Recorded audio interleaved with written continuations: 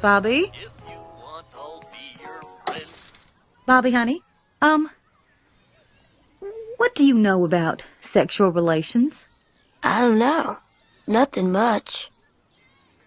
I'm a little worried about being a slut. Uh-huh.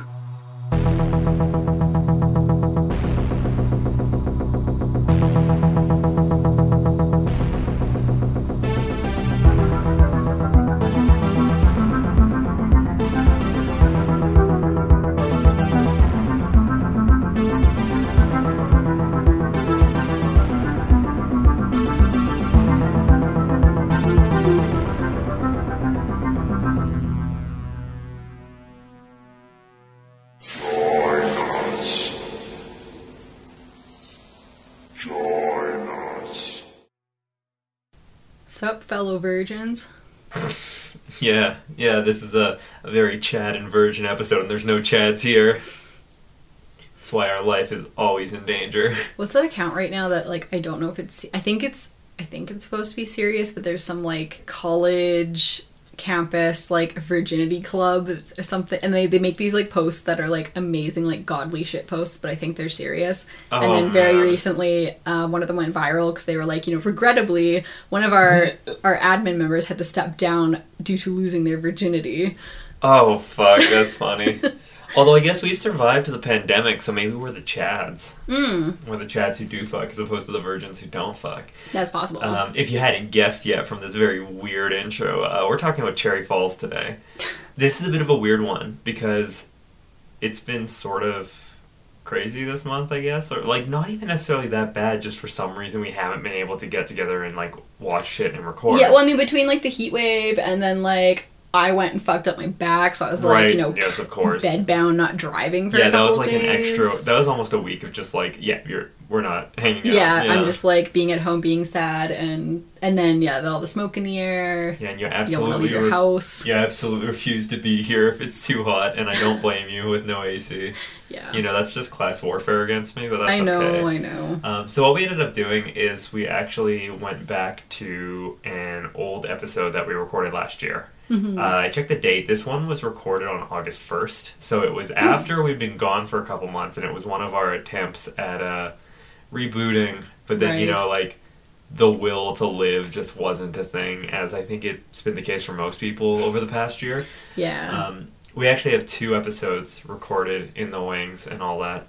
But I think we should address the quick fuck up that happened last time. Yeah, because I think we even like led up to it where we're like, we have a special episode coming up. Okay, so what happened is we were a week late on the Scum Manifesta episode.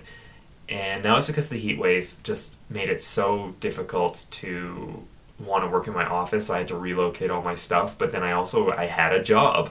Yes. I had a paid job, and I focused on that all week. It took all week, but it was great. So that went up a week late, and so the following week was an episode that we were going to put up, but it was like, okay, do we wait 2 weeks, or do we just have 2 in a row kind of thing? But the thinking is it was Shark Week, so we're like, okay, cool. We did a Shark Week episode. We watched all the movies for it last summer because we were going to do it for last Shark Week in one of our many attempts to But then we realized that because the pandemic, Shark Week came way earlier than usual. Yeah. It wasn't in July. It was in like May or something. Yeah. So we were like, oh, well, should we do it when Shark Week usually is? Yeah. And then we didn't, of course. Anyway, that was the plan. And so we watched everything, record this episode and all that, and we're like, good to go. I'm like, cool, I'll just cut it together and we'll put it up. And then I go upstairs and realize we never recorded this episode. And I have... Like, I swear I have a false memory of recording it. I was so certain we recorded this fucking episode because I know we watched it. We watched, like, Jaws and Shark Night 3D and something else. We watched the Shallows. Yes, we watched one with Blake Lively. Yeah. We watched those, and we didn't talk about them at all because apparently. I had 2 episodes, and I knew one was one that I'm not going to tell what it is because we'll get to it later. Surprise. It'll be another one that when we're, like, panicked, we'll just drop it on your heads. Yes. But then the one that I thought was the shark episode turned out to be Cherry Falls, and I completely forgot that we did an episode on Cherry Falls. When you mentioned it, I remembered that, but I was like, but didn't we do a shark one? Yeah, it came back when I found it, but it was just like wait, this happened? So who knows? Maybe that shark episode is lost under some weird file name, but I scoured my hard drive I and believe the you. external hard drive, could not find it. I trust you. We're probably just dumb bitches. So maybe it's like in a random folder on my computer just labeled as like not porn.exe and I have to convert it back to audio just to open it. That sounds like something you would do. Yeah, totally. Send yourself on a wild goose chase. Yeah, why not? Treasure hunt. But, you know, so no Shark Week this week for us, but that's okay. Sorry, because friends. it's obvious that anyone who likes horror podcasts would have spent the week just listening to I Hope You Suffer anyway, because they Hopefully. are the shark podcast. This is true. Like, they are so down for shark attack movies, and I kind of love that about them. And it's like, hey, I totally heard your shout out for us a couple episodes ago about coming back, and that was really sweet. Yeah, thank you. Yeah, so, you know, figured it's overdue to shout out their goofy shit. Especially given they're watching the movies that, like, I don't even know if I have the will to touch, and I love some stupid fucking movies, you know? Yeah, that's Yeah. doing the Lord's work. Yeah, they're doing the Lord's work, yeah.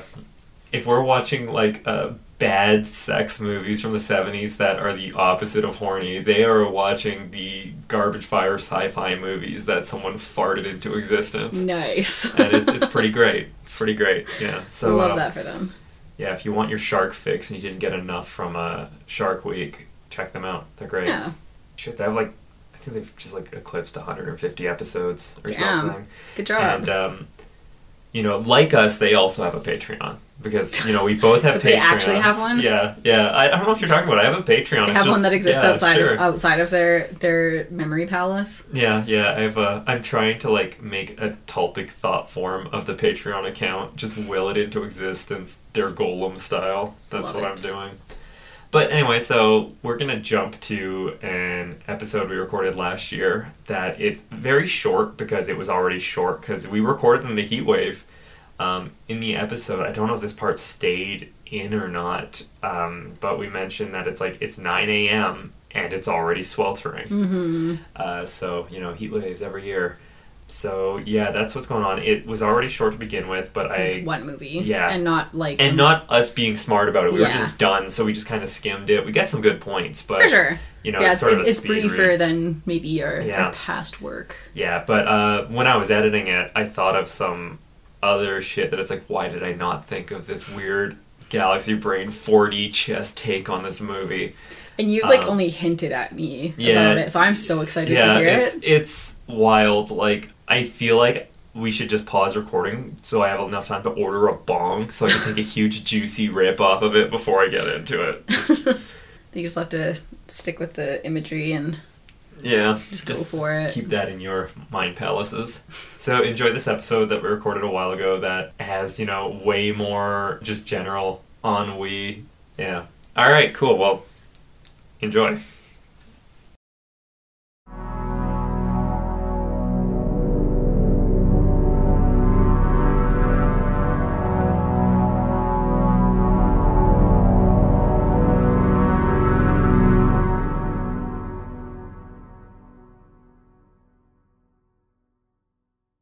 So what are we talking about today? We are doing one of our one movie episodes. Yes, this might be a bit shorter, but I guess Yeah. we'll see what happens. Yeah, we haven't really planned it. Well, I mean, we planned what we're going to talk about, obviously, Yeah. but mostly just kind of see where the conversation takes us. Yeah. Is our style. Mm-hmm. We're talking about Cherry Falls. Yep. I don't off the top of my head remember what year it's 2000. from. This is a 2000 slasher right movie. Right on the This on the is, new millennium. A post-Scream slasher movie right at the opening of the early 2000s. I was going to say mess that was horror, but I realize now that a lot of those movies are being reappraised as like the cult classics that some of them deserve to be. Keyword on some of them. Mm-hmm. Yeah, this movie, I had a weird takeaway from this one this time. I thought this movie fucked a lot harder the first time I saw it. That's fair. And when we watched it a while ago, it didn't quite hit as hard for me this time. That's fair. What about you? Did you enjoy? I did, yeah. As we were watching it, I was like, oh, right, that's the killer, and oh, yeah, that's the twist. And Yeah, so it wasn't, you know, knowing that maybe, I think it wasn't quite the same experience as the first time, where it's like, oh, they just fucking did that? Yeah, like, yeah, totally. Oh, of course they did, because it's the year 2000. Yeah, totally. Yeah, we will be getting into some spoilers here because you can't really talk about this in the way we want to talk about this movie without spoiling the shit out of it. As usual. So, if you haven't seen Cherry Falls, it is out from Scream Factory. I don't know if it's streaming anywhere, but it's worth your time if you enjoy slasher movies, especially if you want a 2000 slasher that's actually fun. Mm-hmm. Yeah, keyword on fun. This was a very fun movie for what it does. Like, I think it's hard to really take it too seriously. So what have we got for a plot here? What's the setup of this movie? So in the sleepy town of Cherry Falls, we have somebody we have a serial killer who has just started up their reign of terror and is targeting high schoolers, teenagers. And after a few of them are autopsied, because there are male and female victims, it was revealed by very rigorous scientific tests that the females were virgins. Dun, dun, dun. And while there aren't the same rigorous scientific tests available to tell if the males were virgins, what they do know is that those, even who were found with their girlfriends or whatever at the time, their bodies displayed no signs of carnal knowledge of one another. Okay, what I love about this is we get the very opening scene that takes on that trope of, like, the lover's lane. Yeah. Like, the couple, and, like, they're about to get to it, but then she, like, pushes them off. Mm-hmm. And, like, when you realize the reveal of the killer targeting virgins, it's like, by not hooking up, that probably was their death sentence. So it's a nice inversion on the slasher movie trope of you have sex and die, and that's through the whole movie. But what you said specifically about the medical testing, that's like, yes, I have checked, and they are virgins. They have intact hymens. I love how they do that. They go into that, then afterwards it's like, also, you carved the word virgin into their thigh. It's like they go into all, like, yes, the testing shows that they're virgins, blah, blah, blah. I think it's a calling card. Are you sure about that? Well, he wrote it on them with a knife. True. And it's just like, true. You could have led with that one, boss. You might, yeah. But at the same time, like, what if the killer was wrong? What if the killer wrote virgin, but he was just, like, calling them losers because the killer's total Chad? And this is a 2000s horror movie, not a 2010s or 2020s I don't know. I feel movie. like mocking people for being virgins and saying that to, like, make them seem like losers is, like, an ageless thing. Even if there's no Chad even in slasher involved. Movies, because, you know, it's always, like, the final girl who's all virginal and all that stuff. It's just like, how precocious and naive. You should really have some fun and you should let loose. And then it's just like, oh, you're so frigid and uptight. And it's like, it's either played as, like, a fault or just, like, it really, like, takes away their agency. Like, there's a naivety to them as people. Absolutely. They don't know themselves yet because they haven't gotten fucked. Yeah, exactly. So, yeah, that's how this one starts. I like the meta-narrative. Like, this is a very post-Scream kind of thing in that, you know, like, the whole movie, it's not quite as meta-narrative as Scream, where they're literally talking about rules of a horror movie and all that stuff. But the premise is hinging on the subversion of a rule of a horror movie. Yes. So it right baked into the MO. There's a nice little twist on things that I really like. But that's not the only sort of... There's layers to this movie. One of my favorite aspects about this is when it's revealed the killer's targeting virgins, the kids' plans to save themselves. They just decide to throw a giant orgy. And it's like, that was so fucking fun. I love that they went there. Yes. But just because it's so funny because, you know, the sheriff and everyone they call, or whatever, the cops, they call together, like, a parent... Like a PTA thing. PTA kind of thing. To inform the parents, be like, well, okay, they're targeting virgins, and they're like, well, so what are we supposed to do? Tell our kids to go, like, fucking suck? Like, I'm not doing that. My daughter, my pure daughter. Yeah, so, but then, of course, kids overhear this, and they're like, oh, we gotta go fucking suck, so, yeah. Yeah, and it's just, this fucking thing.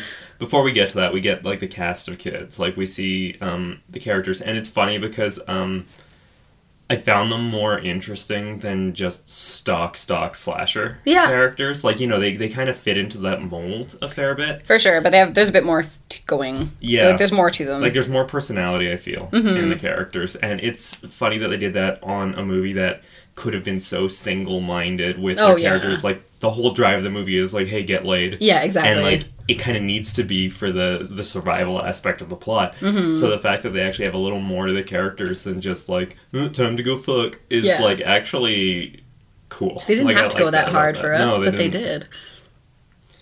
One of those ones where there's a lot of faces we recognized, either like because they did other stuff at the time where they kind of blew up after the fact, Right. sort of thing. But there was a lot of like, that dude's familiar, that lady's familiar, that dude's familiar. And as we were watching this, Yeah, like it turned out it starred Brittany Murphy. Like, yeah, it I started knew I with recognized her Platter. from somewhere. Yeah, exactly. I knew her, Yeah. like that voice, unmistakable. But no, there were a lot of people in the background. It's like, I know that face. I don't know why. Yeah. And then if you're a genre fan, Michael Biehn from like Aliens and Terminator is the sheriff. Right. Kind of dude, like Brittany Murphy's dad. Mm-hmm. All that to say, all that sort of like gushing over what we like about it, this movie has problems. It has lots of problems. The first problem I just thought of when you mentioned her sheriff cop dad. Oh, I don't. I have a problem with it. The weird like, the main character, Brittany Murphy's character, is like weird interactions with her parents, Right. where they like kiss and they like, you know, when her dad's teaching her self-defense and he has her pinned on the ground, they like linger staring into each it's other's one of eyes those a little moments bit that too if they long. weren't related, that would have been the moment They where they kiss. kiss. Yeah. And Or she's, I mean, okay, I don't know. I know, like, it's very culturally variant, but I guess just, like, seeing, you know, supposedly, like, 17-year-old girl kissing her mom full on the mouth Yeah. in America, yeah. I'm like, Again, in other places I'd expect, but it was just, it was like, Yeah, oh. yeah, it's a bit jarring. It is, for, yeah, it for is. like the repressed uptightness that you expect of like Of Cherry Midwestern Falls, white people, yeah. you know. Yeah. Um, And then, yeah, the weird, like, Oedipal shit happening, or when he, like, when he finds out that the killer's targeting virgins, and he goes into his daughter's room, and he's like, have you gone all the way? I mean, could you go further? It's like, yeah, like, oh, daddy, no. Like, yeah, gross. yeah, It's just, and it's never really addressed, so Yeah. it's just, like, this weird, uncomfortable thing that just kind of hangs Yeah. there, and you're just kind of expected to, like, to be, like, I yeah, just this have, is I just happening. have to know this and live with this. Mm-hmm. This movie's also very white. Oh, yeah. Like this movie is exceedingly white, even by like 2000 standards. 2000 movie standards. Yeah. I guess the killer is a huge thing here. Yeah. Because this doesn't fall into like the 90s homophobia, Right. but as much like there's not people calling each other the F-bomb or anything like that. Right. That you'd expect from like earlier slashers or other ones around this time. Like it doesn't feel like Eli Roth wrote the dialogue, you know. But this is one of those ones that fits nicely in with like the whole like psycho sleepaway camp legacy in that the killer is like cross-dressing murderer. And insane. Yeah, because we have this He's cross-dressing because his mother, like, tortured him Yeah. and made him crazy. Yeah. And now he's, like, cross-dressing as her and killing people and targeting. Yeah. Yeah, so there's a very sort of Buffalo Bill-esque kind Yeah. of thing going on here, and it's definitely played up for laughs. Oh, yeah. Like, it's definitely played up for laughs. I won't quite go as far as to say it's full-on transphobic. Because They don't drop the T-slur. No, like, and the character very much is seen as a cross-dresser Yeah. in this kind of thing. That's true. But, you know, it's not hard to draw those parallels from the movie. Mm-hmm. There's, like, a lot of movie twists where it's just like, oh my god, she was a man the whole time, Yeah. kind of thing. Yeah, exactly. And, like, that's kind of in there by virtue of the reveal, because fairly early on we realize that the killer is a woman. Mm-hmm. Or so we think. Yes. Taking the form of a woman Yeah. is female passing. Yeah. And At least in then, her silhouette. We get the twist, and the way they shoot it when the twist happens is, you know, the killer has that sort of like cis-normative female form for the early stuff, but then as soon as we realize that it's a dude in drag, they really emphasize like running around in like a sleeveless tank top with like muscles on show. Like Right. they really emphasize like that disconnect from what we as a normative society expect a woman to look like and what is like. I really go for like, this is a dude in a dress. Yeah, totally. There's a very sort of Glenn Danzig vibe about the killer once they once the reveal happens. Like I think it's the wig. Yeah. But it's just one of those things where they have all these little bits going, like the kid shows up at the house right when he's about to off Brittany Murphy, and he answers the door wearing like this silk robe with makeup all over his face. And it's just like, are you wearing lipstick? He's like, makes me feel pretty. Or something like that. Yeah. And it's just like, yeah. Yeah. They said, fuck it. This does lead to one of my favorite sequences in the movie, because the character who's revealed to be the killer is also like the really understanding, cool teacher that everyone, especially Brittany Murphy, likes. That's like why she goes to his house. Yeah. I still love when he crashes in on the orgy house, like looking completely deranged, and just yells, "Class dismissed," and just starts chopping kids that are fucking and sucking, and it's just like, oh, this is beautiful. But with the reveal, there is another problematic aspect about this movie, and it's the weird rape stuff going on. Like, I don't know what to make of some of this.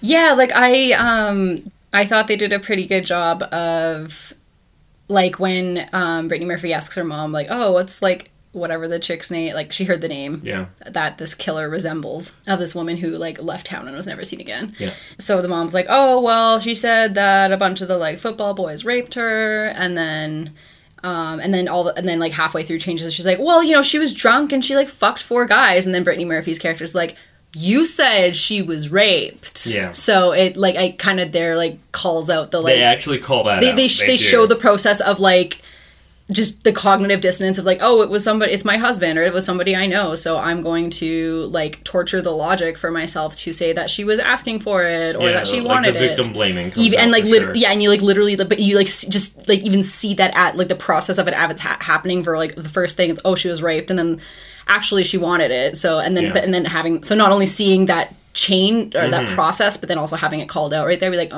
you said she was raped. Yeah, the narrative switches to fit the story that she wants to tell. Exactly. Like, to protect her feelings. And it gets disrupted. And it does it right in the moment. So, yeah, exactly. So that's a good point. It does show it, and that was a pretty interesting way to actually tackle that. Because, you know, in a 90-minute movie, it's kind of hard to get into, like... Especially in the year 2000, a woman is drunk, or a young woman is drunk and, like, violated. It's like, oh, well, that's how you butter her. That's how you get her, right? It's like... You want to get her drunk. Well, shit, we watched a movie we're going to talk about next week, and there'll be a point I bring up next week where they literally start the character development with, like, you gotta buy booze to get her drunk so she'll fuck you. Exactly. And it's just like, that movie was, like, what, 2010s? Right? Like, yes, that's still a very common thing. So, yeah, like, it's no surprise that narrative is going on. Yeah, exactly. It's, well, yeah, it's old. It's, like, as old as fucking alcohol. Yeah. Like...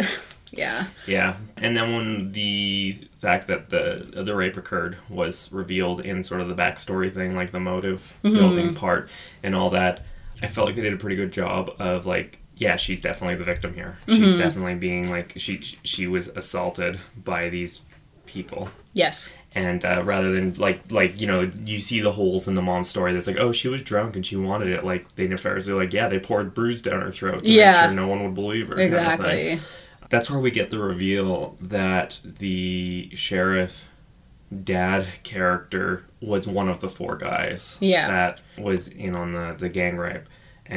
But he was like... That was the part that I find kind of hard to digest. Because it's one of those things where it's like, he was so drunk he didn't know what he was doing, and his friends, like, forced him to do it.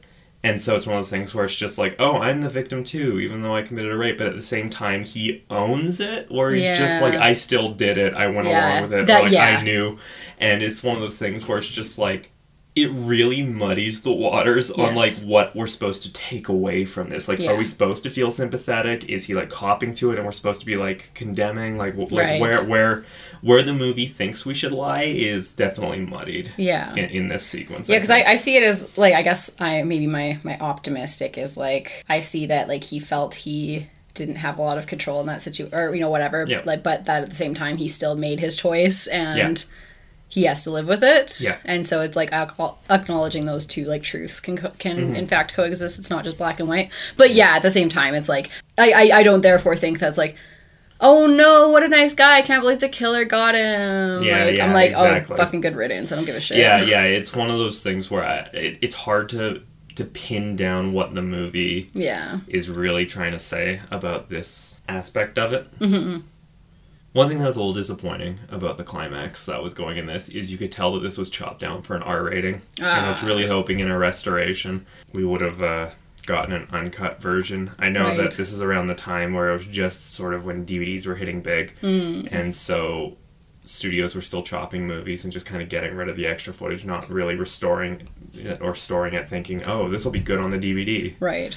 Not really looking ahead. Whereas that's kind of standard practice now. Yeah. Like the big example of that is the Event Horizon cut that like has yet to surface. Yeah. But yeah, I noticed like during the big slashathon thing, you don't actually really see much gore. You really don't. Gruesomeness.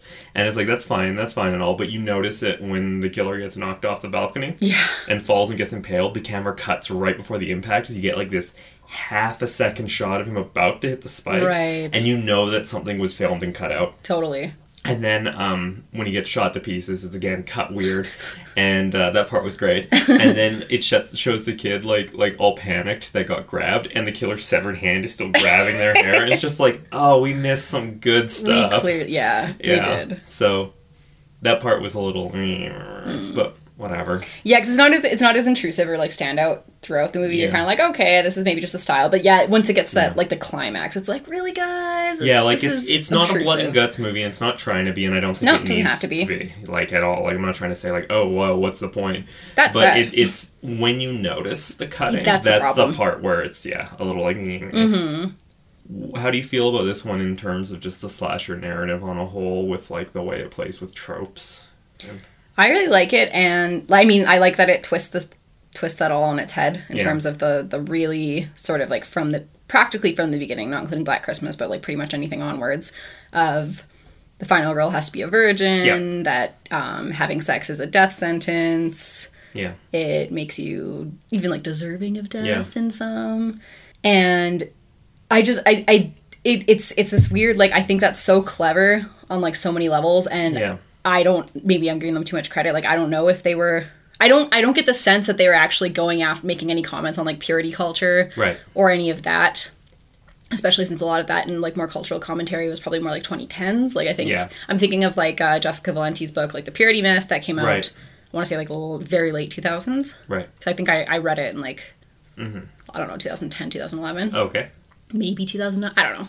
2010, we'll say. Yeah. Right around there, give or take a year. So, and I think it was, like, fairly new at that point. Like, it wasn't that old. So, like, that was definitely something that was being, like, more talked about. Okay. So, I guess this was kind of, like... Yeah, I don't think it comments on purity culture so much as... Like, I think it's going more after... Like, the film is going more after the, just the, like, the slasher trope. The film trope, yeah. But in doing so, they maybe kind of inadvertently turn a lot of things on its head that of, like, it's better to be pure, it protects you, it, like, is like, no, it'll get you fucking killed. Yeah. So... That's funny. Yeah, but at the same time, it makes you wonder about how the rape narrative plays into this. Right. Because it was the quote-unquote loss of the killer's mom's purity. Yes. From that kind of, like, the idea that society puts forth towards people who are assaulted. Yeah. Like, this kind of gross narrative that drives her insane and causes her to abuse her son in, like, this very sort of, like... The house looks like something out of, like, a Rob Zombie movie. Oh, yeah. And, the killer is then going after virgins kind of thing. Yeah, so it's just like... And it is specifically of, like, to get revenge for my mom. Yeah. Whose rape baby I am. Yeah. Who she hated for it. Yeah. I think even says, like, what better to do than, like, kill your pure virginal children. So even then it's not questioning purity culture. It's buying right into it and saying, like, their deaths are even more sad because they were so pure and so innocent. And it's almost like that quote unquote loss of purity makes them like degenerate and bad kind of thing, and so he doesn't think it's as worthy of punishment. Mm-hmm. Yeah, and it's more tragic if they're killed while pure and virginal. Yeah, and the movie kind of undoes its own meta narrative at the end, because at the end of the day, the one character that we know doesn't have sex and survives, like the final girl, is Brittany Murphy, and she doesn't actually have sex with anyone. Right. Whereas the killing all the teens at the end is while they're fucking. Yes. So at the end it turns right back into just the like normative slasher narrative, where it's like, if you fuck, you die. If you didn't, you might survive, kind of thing. And so even though it's a fun sequence, Yeah. it's a little bit undermining its own Just a little sort bit. of like cool twist on things. Right. That's so true. Yeah. Because yeah, I was more just like, oh, this is funny. Yeah. They think they're saving themselves. Ha! But you're completely right. Yeah. That said, I had a lot of fun with this movie, and I'd recommend it to just about anyone who wants to watch. Anyone who Fun slasher who movies. enjoys slashers, who enjoys twists on slashers, Yeah, totally. who enjoys fun slashers. I guess it also fits into that sort of like early 2000s high school movie. Like, Oh, especially yeah. the high school horror, like, like The Faculty and stuff like that. Like, Right. It just, I think that was like 98, but Still. yeah, just sort of that time. Mm-hmm. And I don't know, it definitely fell into that, like, that student looks as old as that teacher kind of trap sort Yes. of thing. You know, the whole Wet Hot American Summer effect Right. kind of going on. Or it's just some dude with, like, 2 mortgages and a full beer is like, oh man, I can't wait for my 16th birthday. Yeah, it's not quite as egregious as some I've seen, but Yeah. But it's still it's still something. Like, I'm looking Still at does that. at you, Slaughter High. slaughter. Good fun.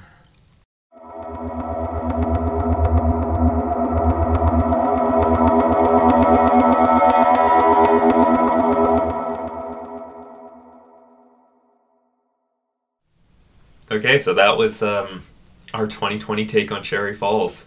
Not that in depth, but we do hit some major points of the movie, I think. Mm-hmm. Like, it felt like we were sort of cramming for an exam with this episode and just like, all right, let's do the Coles notes Right. of our points. But like I mentioned, when I was editing this together, we were talking about a certain scene, and I got flashes to another movie with this. Right. And then I started following that thread. And so essentially what we have here is Cherry Falls is the OG Nightmare on Elm Street remake. Cherry Falls is a remake of A Nightmare on Elm Street, and I will not be taking questions at this time, except I'm totally I said, taking "Please questions do." at this time. I'm not the only person to completely point this out. I did a quick search to see if there was anything on it, because I thought it was kind of a fucking worm-brained take to have. I found one article where someone said the movie owes a lot to A Nightmare on Elm Street, and then did not elaborate beyond that. And then another one that likened Brittany Murphy's character to Heather Langenkamp's, but more for the they're proactive as a final girl and stuff okay. like that, rather than getting into the deets of it. It's But very, very like surface level cursory kind of like yeah. we'll point to it, but we're not going Yes. to elaborate. But this movie is Nightmare on Elm Street if instead of the like pedophile panic of Freddy Krueger, you have the trans panic of Jay Moore's killer character, who we didn't rewatch it for this episode, so I don't remember anyone's name, so it might be clunky to talk about a little bit. Of course, you know, if you ask certain people, turfs, trans panic and pedo panic are like that Right, they're one and the same. that arm grasping Yeah. meme, except the people that think that can just go fucking die. Like, Yes. just straight up, like, I mean, to say the panic, like to look at it as a moral panic hysteria kind of bullshit thing, then yeah, by all means. But for the people who are like, no, this is real and it threatens us, yeah. it threatens our beautiful cis womanhood. Fucking turfs, man. Jesus Christ. Like, this is what... I guess last episode we didn't really get into turfs. Oh, no, I mentioned the A turf little bit, I haircut. think, yeah. But yeah, apparently, you know, this last year has been real bad for that. Nothing better to do. Yeah, okay, so anyway, the scene that made me think about this as Nightmare on Elm Street is the scene that one of the few scenes we got into previously a lot. I think I can't remember, but I might have likened it to the scene. It's where Brittany Murphy confronts her mom about the backstory of, like, who this Right. person was, is just, like, the closest example of a scene lifted straight from Nightmare on Elm Street, and when Nancy confronts her mom and her mom's drinking and is like telling this conflicting story Right. about what went down with Freddy Krueger, and that scene kind of is like showing the reason and motive for the killer. In Nightmare on Elm Street, it's the killer was like vigilanted by the parents, Yeah. so it's going after the parents' kids. Yes. In this one, it was the I again can't remember her name, but the the woman in the backstory who was assaulted by all the football guys, Yeah. who is the mother of the killer in this one. Yes. And in this one, the killer is once again going for the perpetrator's kids. Mm-hmm. So it's that similar kind of thing. I mean, that's kind of an obvious sort of thing to an extent, but there's a definite mirroring in the fact that it's they're going after the children of the perpetrators as Right. almost like, this isn't revenge to just get back what was wronged. This is Yeah. like revenge to harm them in a way that is just like, you know, like you did the worst thing to me imaginable, so I am getting you back tenfold kind Yeah, of it's thing. that sort of like blood feud. Like, Yeah, totally, kind of thing totally. where I makes me think that's one of the big themes of when I was taking the like Old Norse literature and stuff courses of like the sagas and stuff, is that, and I remember one of the students in my class, like, because you always hear like an eye for an eye, a tooth for a tooth, whatever, and he pointed out that it can sometimes get like continually escalated, so he's like, it Yeah. almost ends up becoming more like an arm for a finger. Right, yeah. And I mean, like, don't get me wrong, Your entire molesting kids is pretty bad. Oh yeah, absolutely. Yeah, that's Yeah. not a finger bad. No. Because a finger, that's like what? That's worth 20 grand? 15 grand. Yeah, just watch Cheap Thrills. But yeah, totally. That's what's going on. And also then, yeah, vigilante murdering somebody. It's like, I mean, in term, like, to be the vigilante murdered guy, I guess that'd be pretty bad. Yeah, absolutely. Yeah, but yeah, it's a sort of like, could be seen as escalating, or at least as at the very least returning in kind, if not with a little bit of extra crude interest. Yeah, exactly. Like 100%.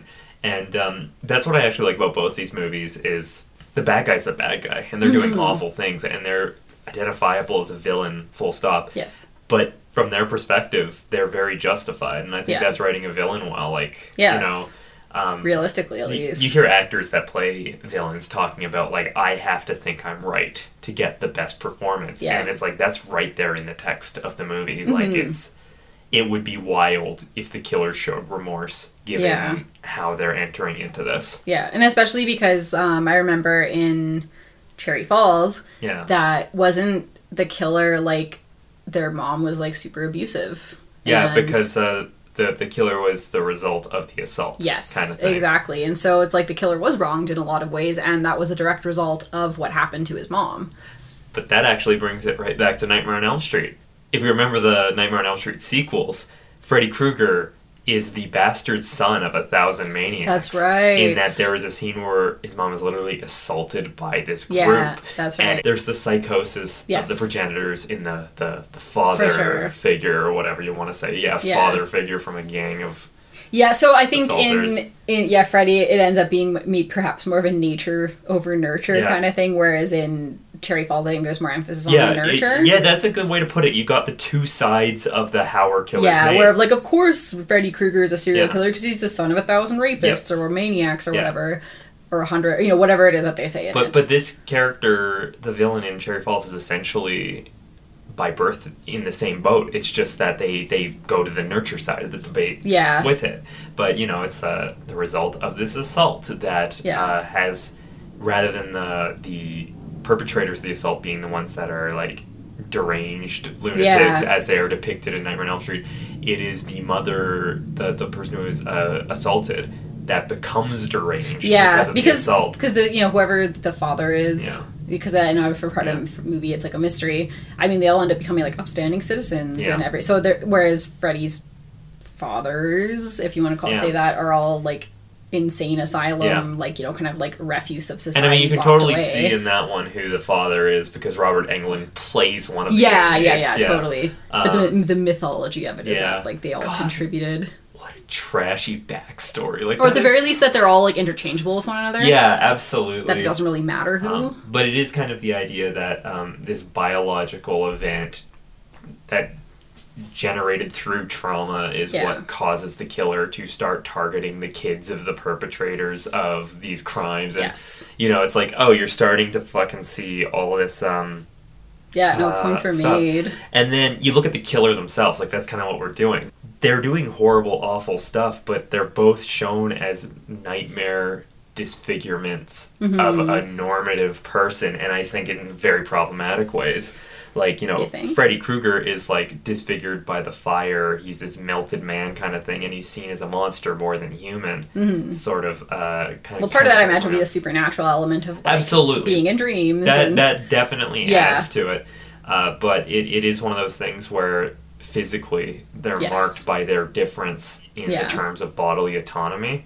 Right. Whereas in Cherry Falls, they're marked by their difference in terms of how they disrupt the gender binary. Yeah, It's how cisnormativity. they don't behave as Yeah, they should. because it is a cross-dressing killer who, as soon as we talk about in the episode recorded last year, as you've just heard, as soon as the reveal happens, you get all those, like, almost bad cliche telltale signs yeah, of, like... man in a dress. Yeah. It's funny because that reminds me, we watched Total Recall a couple weeks ago, just for the That's hell of right. it, and I love the part when Arnie is sneaking into Mars dressed as that woman, and it's the woman's there, and then as soon as Arnie pops, all of a sudden it's like a linebacker in that same dress, and it's Yeah. like, I didn't notice that switch at all. Yeah, it's pretty funny. Some fancy movie magic there. But yeah, that basically kind of shows that the nightmare disruption is in gender kind of thing with Cherry Falls, because you do have the disfigurement, but it's more of a... Yeah. It's like the mores of the heteronormative social order is Yeah, what's it's being a different kind disfigured. of disfigurement. Yeah. But, okay, this is the big thing, is both of these movies are an attack on innocence, and the idea that that loss of innocence is Right. what keeps you safe. Because in A Nightmare on Elm Street, they're only attacking the kids, because the parents have grown up, Yeah. and they're done. Their hopes are over. Their dreams are dashed. I also watched Mom and Dad last night, so this is like very prescient. Yes. But their dreams are in their kids, Yes. and their kids Kids of the have future. their dreams of the future kind of thing. And so Freddy attacks them in their dreams, and it's very much, I am attacking the thing that makes you not only innocent but gives you hope kind of thing. Right. Whereas in Cherry Falls, you take that in the literal notion of purity innocence, where Yes. the virgins who are innocent are the ones who are being killed off, whereas the people who have lost their innocence, which essentially is all the adults post high school, presumably. Especially the ones who have, had kids. Yeah. And exactly, yes. And also like the kids who have fucked kind of thing. It's like, yep, you no longer have that to look forward to. That moment is done. You are now matured. You're an Right. adult, and that innocence is stripped away. You're all jaded now. So it's kind of like really nihilistic. That the idea is that like when you can no longer be seen as having any kind of innocence, and you are now sullied by the world, and or sexuality specifically, 'cause Yeah. that has its own special Yeah. sullying force. then it's almost like you're not worth the time kind of thing. Or at least it wouldn't be as tragic if it happened Yeah. to you, because you don't have that same air of like Yeah.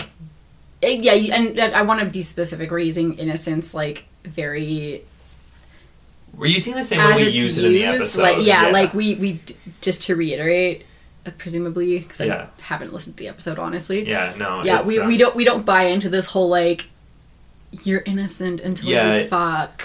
Yeah, fair enough to reiterate that. You really Yeah. don't, because I think that comes across Yeah. 100%. But Like, yes, I think- in case it doesn't, Yeah. I guess that's a good point, because people love to take everything at face value and have Yes. the most dipshit takes, Right. bad faith And so takes yeah, we're on- definitely going out like this is what the message is, but we don't endorse it. We're pretty Yeah. critical of it. But yeah, but there's been I think that turns it on its head and shows how ridiculous it is that it's like, okay, you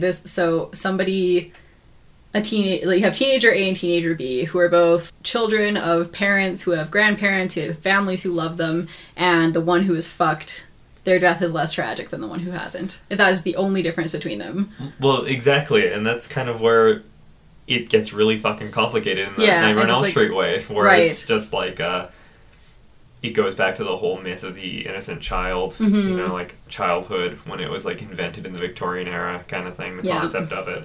It's that whole thing, like that Yes. childlike innocence and wonder is what's being dashed. And in both these movies, it is also what makes them innocent is what is being weaponized against them. Mm-hmm. Because in A Nightmare on Elm Street, you have these characters being killed in their dreams. And Yeah. it's like they have dreams for the future, and their literal dreams are turned back on them And to kill them. yeah, and then and even like dreams, there's a certain amount of like because dreams are usually counted as different than nightmares. Yes. So if you think of just dreams, you're supposed to be safe when you're asleep. You're in a very sort of like disarmed, very vulnerable kind of state, and dreams are, go off to dreamland, and like it's often seen as like a reprieve from like stressful life, or as whatever. So that in and of itself is a space of like disarmament and sort of like safety. So then to have that weaponized, and then that's an extra level of like, you were supposed to be safe here, and you weren't. But that's a great point, because especially when you bring up nightmare and how it's different from what we think of as a dream kind of thing.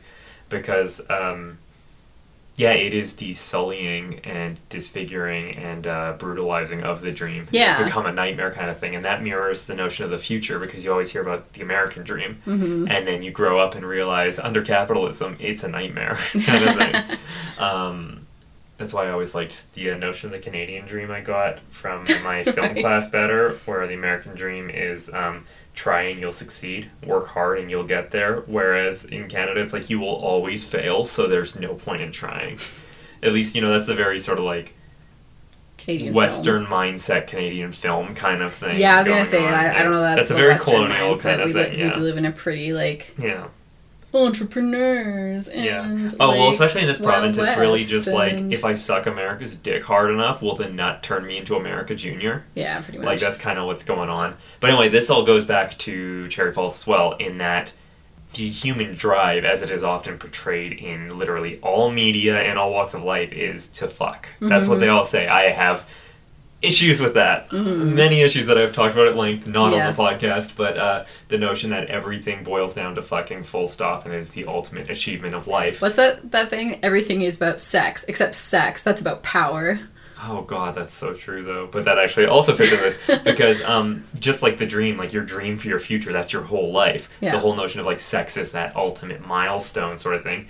It is destroyed and perverted and turned around on the people in a society that is puritanical, as is said in this movie. Basically, the kids are doing survival sex kind of thing, and society definitely looks down on survival sex work kind of thing. So it's sort of sullying what they think is pure and virtuous and good about sex, and it's turning it back on the people. And so it's either the like aspiration to fuck is like almost like the kids aren't aware of it, because they're just like, shit, yeah, I've got an excuse. My parents are going to vouch for me and buy me some condoms.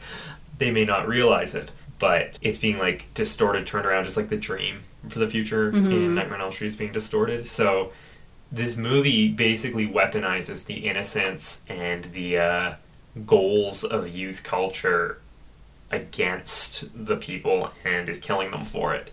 And that's the big tragedy of these movies. And I think there's another level there too, if you're talking about like the dream of the future and stuff that gets destroyed, at least for the main character, for Brittany Murphy's character, when she finds out like, here's what happened to this young woman from these upstanding members of the community. Like this idea that like or at least the facade of like what life is like, and how do I fit into that in the future, because I'm presumably going to stay in this town and enact similar role, be like my parents kind of thing, and to realize that, that's not all what it seems, then I could see that having a potentially like future shattering, dream shattering effect too. And actually that's a great point, because when you mention like that kind of vision of the future, that's where these converge, isn't it? Because the idyllic American dream in terms of like Reaganistic nostalgia like culture is to have this nuclear family kind of thing, and the nuclear family hinges on fucking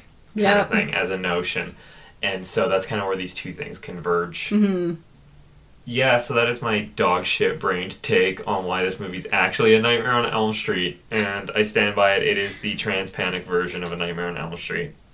Fair. Anything you want to add to that discourse other than what you have already? Other than what I said? I don't think so. I don't think it's a dog shit as you're playing it up to be. Yeah, it's a stretch, but like I get, but I mean, stretch. I say we do that. We're very stretchy people. Yeah. So I guess that's it. Cool. I guess the intro is very clipped, or not the intro, the outro is very clipped on the episode that we have recorded. specifically because I had to cut a lot of stuff that just no longer made sense. Like in the episode, there's even a part where I mention our very special next week episode, and it's like, what the fuck we is did that? Again. It must have been the The Shark Week one yeah. because we're talking about. I think it's at the beginning of Shark Night. There's a part where the character's like, yo, you gotta buy alcohol to get her drunk so she'll sleep with you. And that comes up. So that's the movie I'm referencing when I mention I that. see. The only reason I didn't cut that out is because it was kind of a hard edit to do. So I'm just like, fuck it, that's what we were talking about. That is not next episode because I don't want to watch that movie again yet even. So I don't even remember it, but I know that I don't want to watch it again anytime soon. It's not great. It's probably like Citizen Kane level compared to some of the shark movies that I know are out there, thanks to a certain podcast we have mentioned. But it's, yeah, that won't be next week's. I'm not even sure quite yet. We're floating a couple things, but Yeah. And by next week's I mean 2 weeks. Next episode. next episode. Out of habit, I say next week. I just mean next episode. Right. We will have one up, inshallah. So we'll see what We'll do happens. So yeah, enjoy our very quick recommendations, including mine, which is something we've recommended and talked about at length, but I Oops. just did anyway. Who cares? And see you next time. Yeah.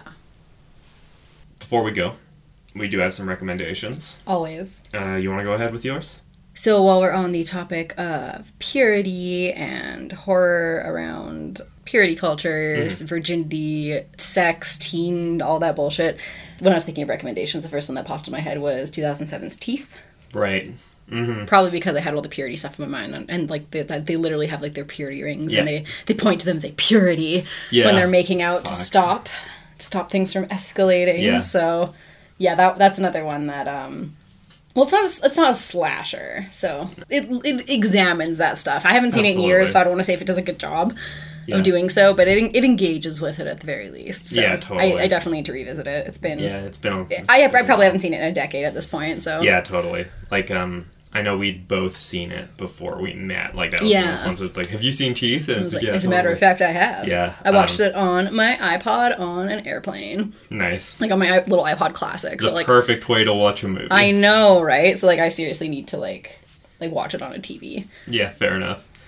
My recommendation is going to be another movie. I'm pretty sure we've talked about this one at one point or another. It uses virginity as part of its plot structure in a way that it kind of skews that perception, and it's a expectations. fun, and it's a fun high school movie. I'm talking about 2009's Jennifer's Body. Hell yeah! This one's on my mind because we watched it not too long ago. That's right. And it's just a lot of fun. It's having that reappraisal it really deserves Mm-hmm. right now. Last year was the 10th anniversary, That's and right. people are finally getting on board with this movie. Finally appreciating it and giving it the respect it deserves. Not pretending like I appreciate it out of the gate. I actually didn't see it till just a couple years ago. Well, I saw it, I want to say in 2009 or 2010, because I remember we like, I didn't see it in theaters, like we bought it, we watched it on DVD, we got the Jennifer's Body shirts from Hot Topic, that said I Eat Boys, and this, we being my sisters and I, Yeah. and I remember liking it. I thought it was weird, Right. but I was like, oh, I like it, that's fun. Yeah. It was only when I saw it like with you that I was Yeah. like, "Oh my god, this is good!" Like, Yeah. I think because it's such a perfect like encapsulation of like the sort of like 2000s like latter half, I guess even. Like, it's a very 2009 movie. It is, and so I think having seen it in 2009, I didn't appreciate that it was a period piece, Yeah, totally. and then seeing it later in like I don't know 2018 or whatever, it was like, oh, it's kind of like watching fuck. Halloween from the late 70s, where there's a scene where they're driving around in like a muscle car smoking weed and listening Right. to Don't Fear the Reaper. It's like, that's so fucking 70s. Totally. But it probably wasn't meant as a period piece comment Exactly, at the time. Yeah. exactly. And this is Jennifer's Body for 2009. Exactly. Yeah. It's so good. Yeah, good I movie. adore it. Well, take it easy and keep it sleazy.